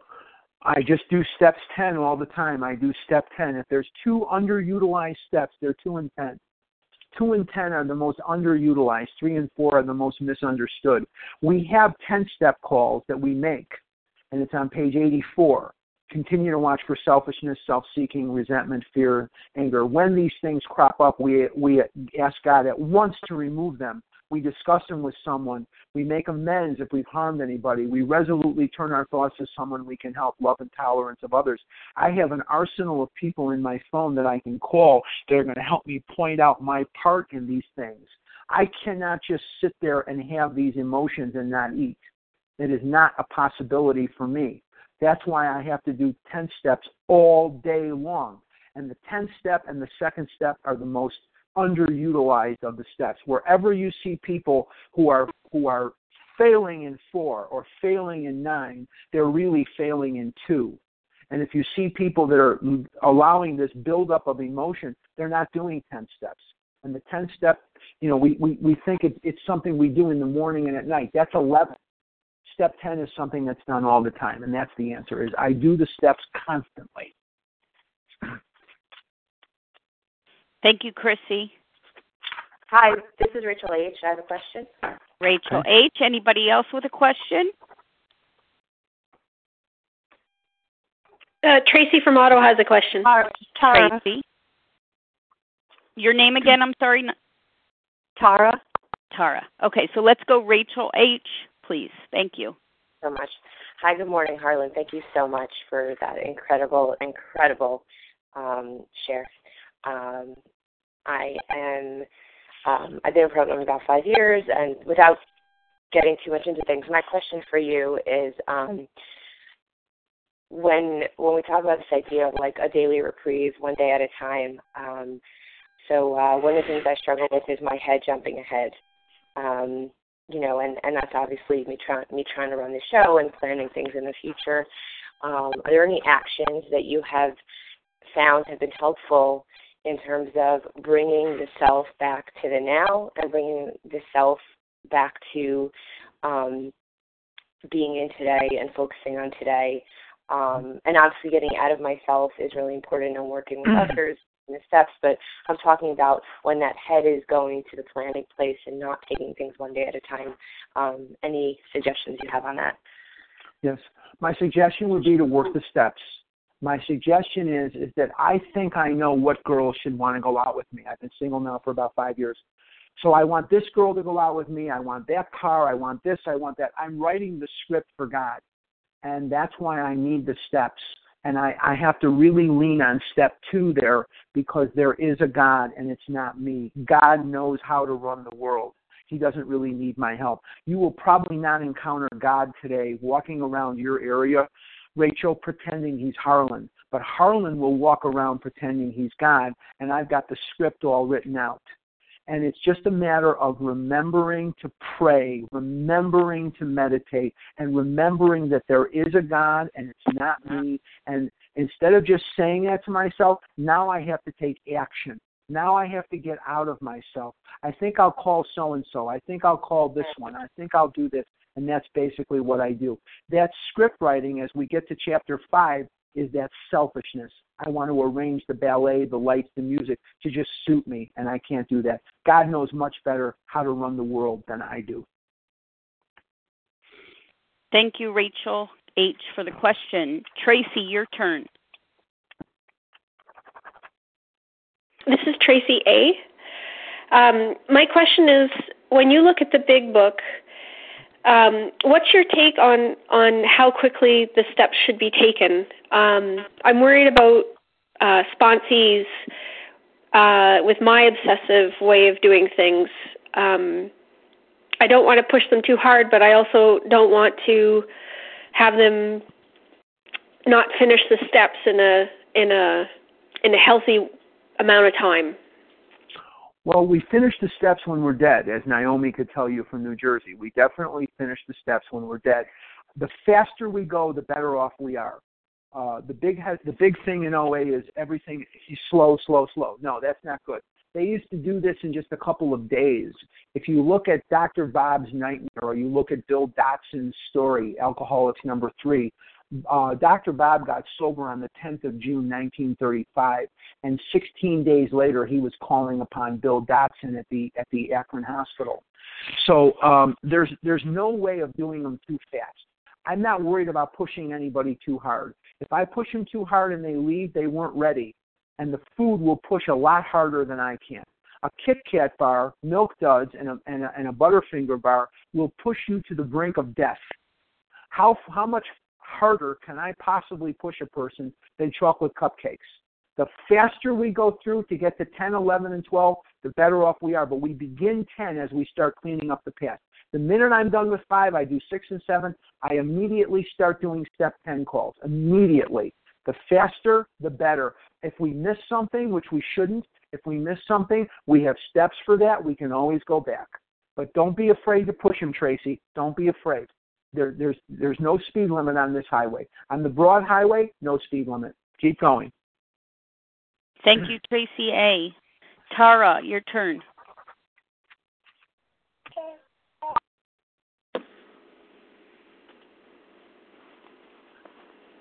Did we lose her? Tara, *1 to unmute. I was talking away. Goodness. Okay, forget that this wonderful line does mute you without your doing it. And anyway, my question is, I've not heard that about step 2 so much. How do you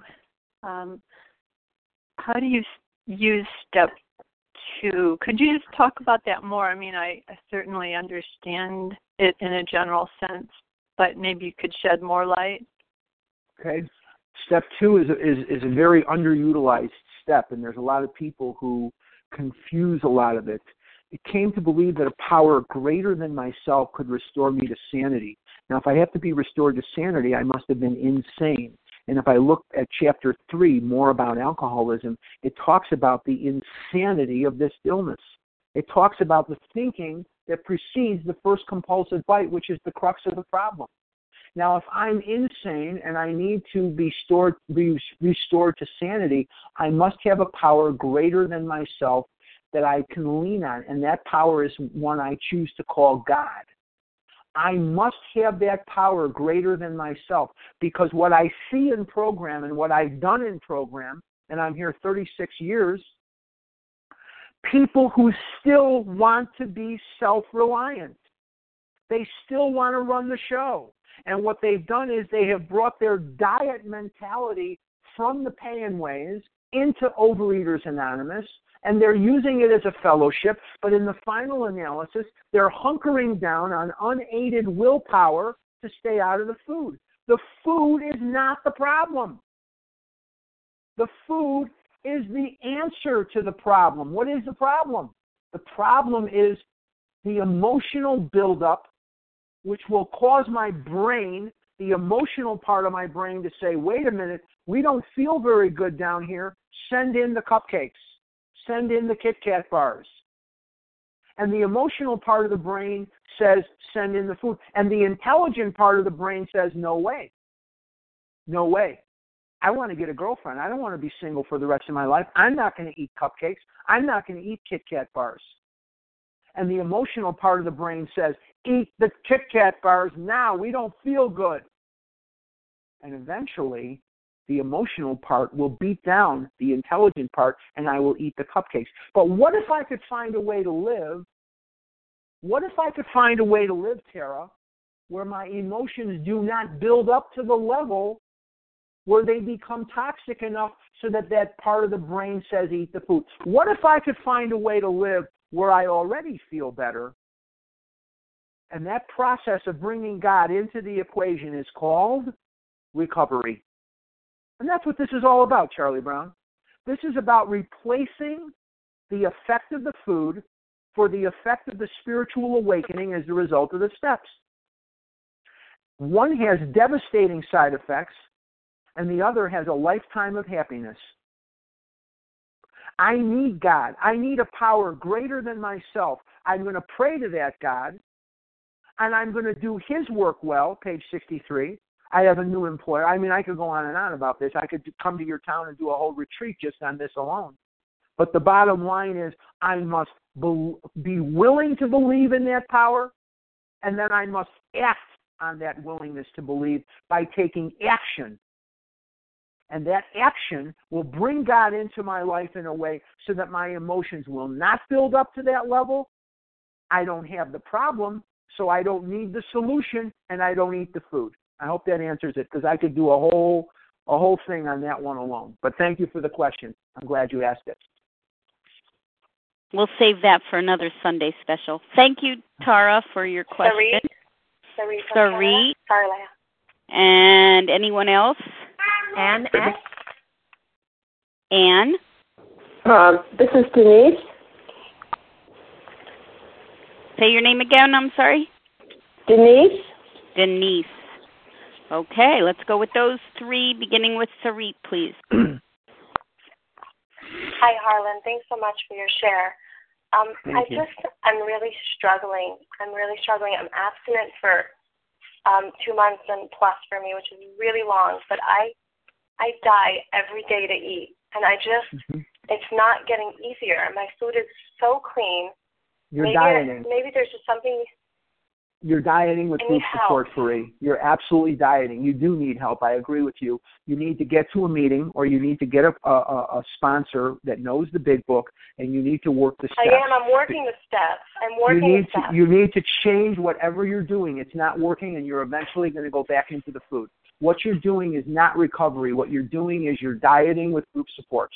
You're not eating, but you are stark raving sober. You are not happy about your sobriety at all. You are getting up every morning with this resolve not to eat, and you're you're talking about the food, and there's a whole world out there. You need to change sponsors immediately. You need to get somebody that will know the big book so you can have a spiritual awakening so that you will not only not eat, but you will do so happily. Because right now, you are dieting with group support, and everything must change. Everything. Okay. Thank you. You're very welcome. I wish I had a softer answer for you, but I know the power of this illness, and it's mind over matter, Faree. It doesn't mind killing you, and you don't matter. Thank you, Sarit, for the question. Ann S., your turn.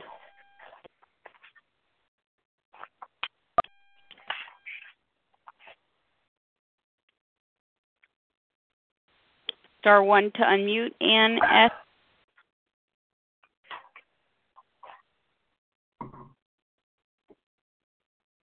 I think we lost her. Maybe we lost her, Harlan. All right, let's go on to Denise H., and then we'll try to catch Ann. Denise.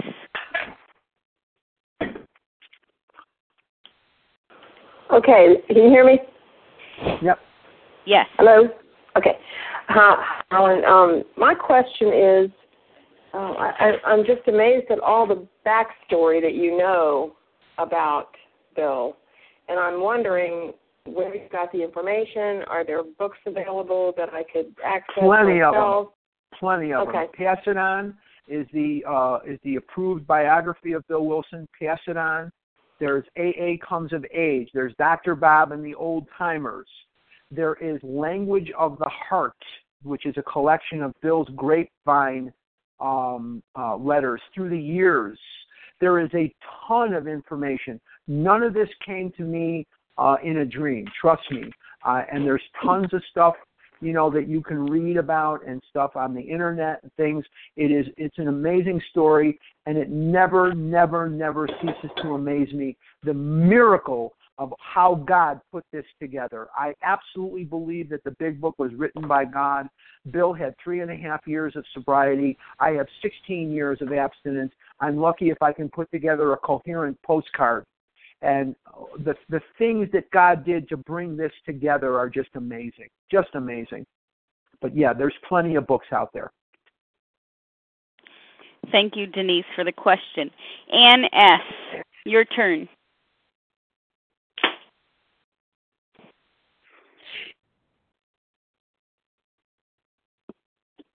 I think we lost her.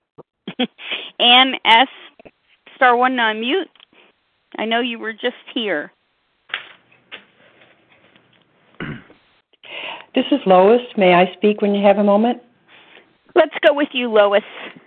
Hi, good morning, Leah and Harlan. Thank you so much for the clarity. Wonderful. I have a question about, when I try to give my sponsees written work to focus on, I put together an action list for them, while they're trying to keep the food down before we get to, the rest of the steps. And I'm wondering, could you do a quick list and I could add to my action plan for my sponsees? Sure, absolutely. Thanks. Put the food down and work the steps.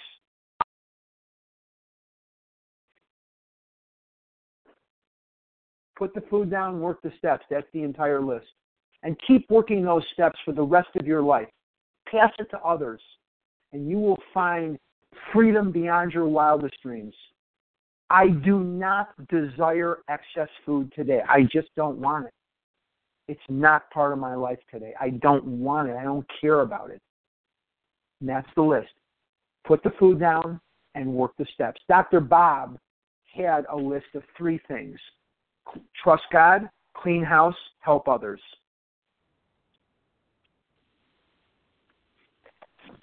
Thank you, Lois, for the question. Who else has a question for Harlan this morning? Star 1 to unmute. Courtney from Virginia. Courtney, anyone this is else? Maria E. Maria. Ann S. Ann S. Let's go with Ann S. before we lose you again. Go for it, Ann. Thank you. I had some difficulty unmuting. I really appreciate this meeting and thank you for your service. The question I have is about the emotions that you spoke of. And when I say this, I am trying to be rigorously honest with myself. And often out of the blue, that mental obsession where the idea of a food pops into my head, I try to check in, and I'm not really feeling like I can identify an emotion in the moment. And I've considered maybe it's simply boredom, although really it doesn't even feel like boredom. So I'm wondering if you could describe a little bit more how that relates. This is a bit new. Usually I just think, well, that's just the mental obsession. But how might it relate to an emotion when I can't identify one? Thank you. Then that's at the time when that food pops into my head. Remember that is the end result of me allowing these emotions to fester. So there is obviously something that is going on where you're frustrated or you're happy or you're sad or you're jealous or you're angry or you're scared. And we get so prone to stuffing these feelings because we are taught as children, oh, don't feel that way. Oh, no, I'm scared, Mom. Oh, no, you're not. No, you're not. I'm angry, Mom. Oh, no, you're not. No, you're not. Now, that doesn't mean that we don't have the emotions. It just means that we're getting trained not to give them credibility. And it is the buildup of those emotions which will knock on the door of the emotional part of the brain. Now, the ego, the brain, has 3 jobs. Make me feel better right now. Make me right. And make it so that I'm different from the crowd. I'm somehow different from everybody else. Okay, that's what it does. And when those emotions build and you have a food thought, there is something that I'm missing when that happens to me. There is something that I am just allowing to fester. And in allowing that to fester, that's where those food thoughts come in. And then I'm going to try to fight the food thought. And many of us try to fight the food thought. Can't do it. I have to reach out and say, I have a food thought. I'm scared.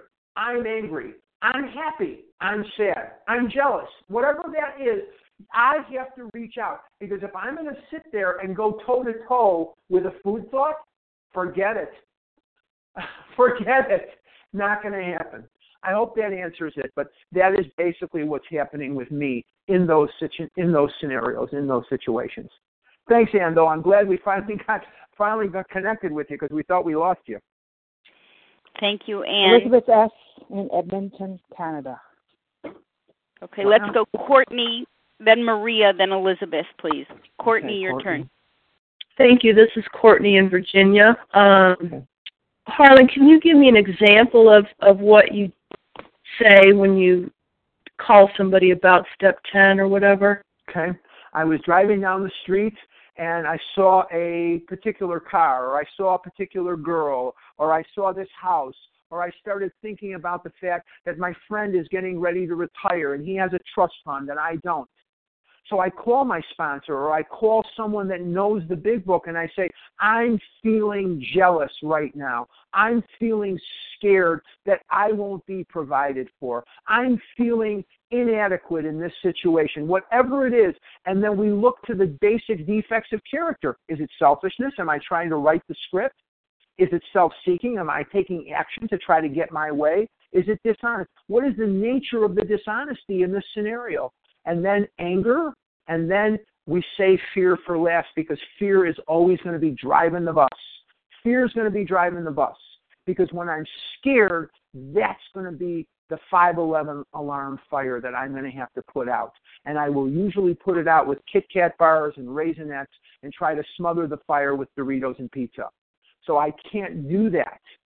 I have to reach out and find my part and then take action in step 10. We're talking all step 10 stuff here now.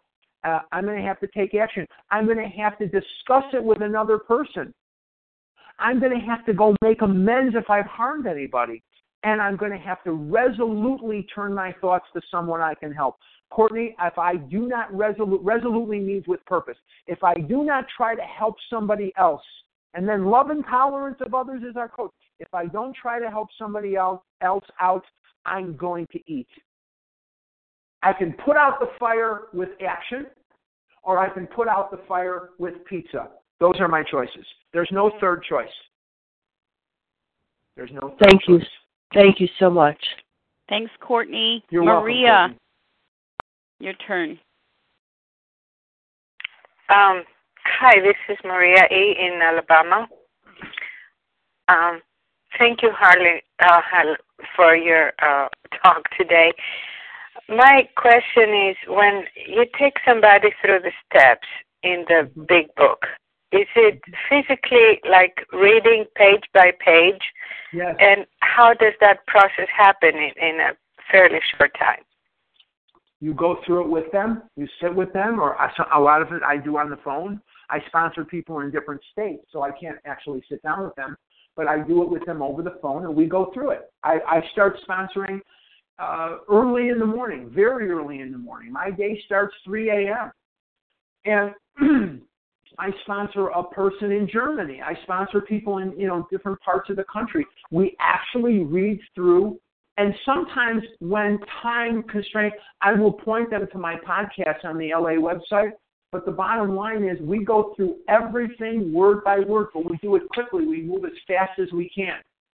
We move as fast as we can. Thank you. You're welcome. Thank you for the question. Maria. Elizabeth S. Hi there. It's Elizabeth S., a compulsive reader in Edmonton, Canada.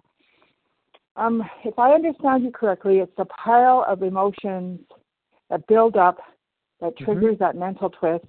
And I'm just wondering, is it necessary to identify those emotions, or is it just necessary to move on to the choice of action versus picking up the food? That's a very good question. It's a well thought out question. Normally, it's more important to get to the defects of character. Normally, the defects of character are very simple. They are selfishness. I'm trying to write the script. Self-seeking. I'm taking action to try to force feed my will into the situation. Fear, anger, dishonesty. These are the things we want to look at. These are the things that will kill us. It doesn't matter whether it's this emotion or what we're talking about is the defects of character which will catapult me, and I like that catapult word because it's whoa, all of a sudden, boom. I love it because it'll catapult me right into a sea of chocolate. So it's more important to identify the defect of character than it is to identify anything else. And what's the end game here? What's my part? Elizabeth, what's my part in this? And that usually comes when we get to the defect of fear. That's my part in things. What am I afraid of? Very unlikely I'm going to have this buildup of emotions without fear being involved. Very unlikely. But thanks for the question. That's a good one. Thank you, Elizabeth. Harlan, are you up for a couple more, or you want to close? Let's do one more, and then we'll close it down. How's that? Okay, sounds great. All right, one more question. Star 1 to unmute to identify yourself.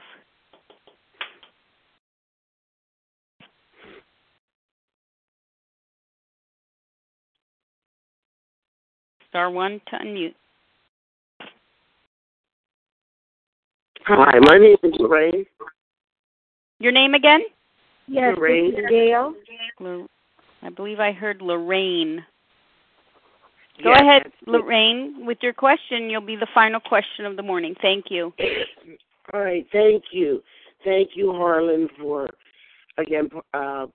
sharing the experience, strength, and hope. The question I have is, after I've had a bad relapse, where do I go? Where do I start? What do I do? This is my first meeting in months. Okay. Get a sponsor. Start working the steps as if you had never worked them before. Put out of your mind anything and everything you think you know about recovery, anything and everything you think you know about the big book. Put it aside and begin working the steps. Thank you. Thank you. Thank you. Thank you, Lorraine, for the question. Thanks to everybody who posed questions this morning. And, of course, thank you, Harlan, for all your time and energy and personal experience this morning that you shared with us. And I'm going to close the meeting in the way we always close, and that's from page 164. Her book is meant to be suggestive only. We realize we know only a little. God will constantly disclose more to you and to us. Ask him in your morning meditation what you can do each day for the man who is still sick. The answers will come if your own house is in order. But obviously you cannot transmit something you haven't got.